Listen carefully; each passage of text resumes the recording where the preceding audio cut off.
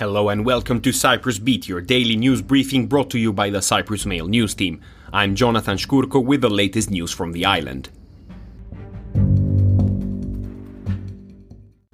First up, overcrowding is a perennial problem at the central prison, but has grown worse in recent years, the ombudswoman said on Tuesday after completing an investigation and calling for immediate action to solve the problem. The report by Maria Lotidis covers the period 2020 to 2022, during which her office carried out more than a dozen unannounced visits to the prison complex in Nicosia, as well as holding interviews with prison management and inmates.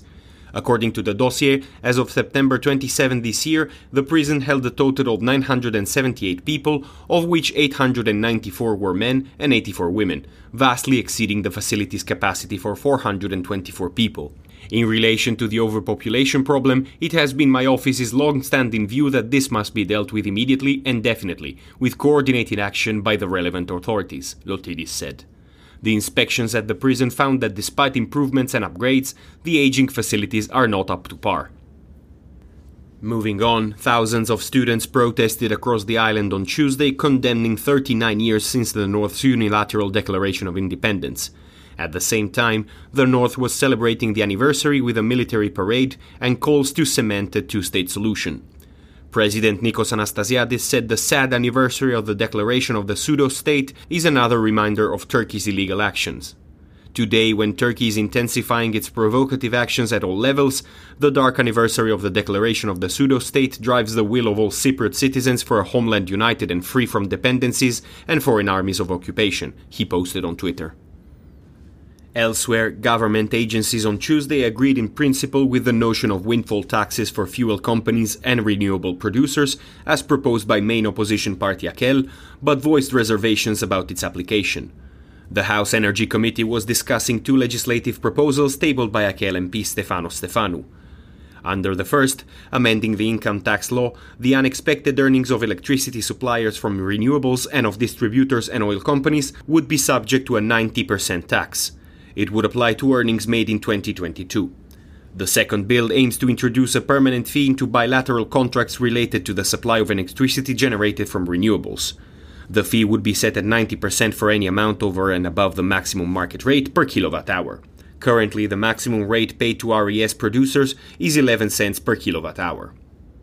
In other news, the pay gap between men and women in Cyprus is 9%, meaning that women on the island earn 91 cents for every euro earned by men, Commissioner for Gender Equality Iosifina Antoniou said on Tuesday. Her statements were delivered during this year's EU Equal Pay Day, a symbolic day dedicated to raising awareness of the gender pay gap marked around the bloc on November 15. Antoniou said women in the EU still earn less than men for the same job. For every euro earned by men, women earn 87 cents. That practically means that women in the EU work for free during the last 2 months of the year, she said.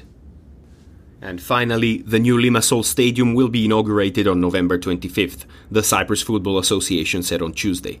According to the association, an agreement has so far been signed with Aris Limassol.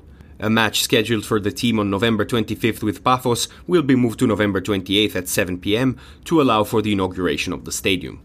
Limassol teams Apollon, AEL and Aris are currently using the Tsirios Stadium, which has been deemed unsuitable to host 100% capacity. However, no agreement was reached last month during the House Education Committee on the issue in the presence of the Legal Service, representatives of the Office of the Commissioner for State Aid Control, and the Auditor General.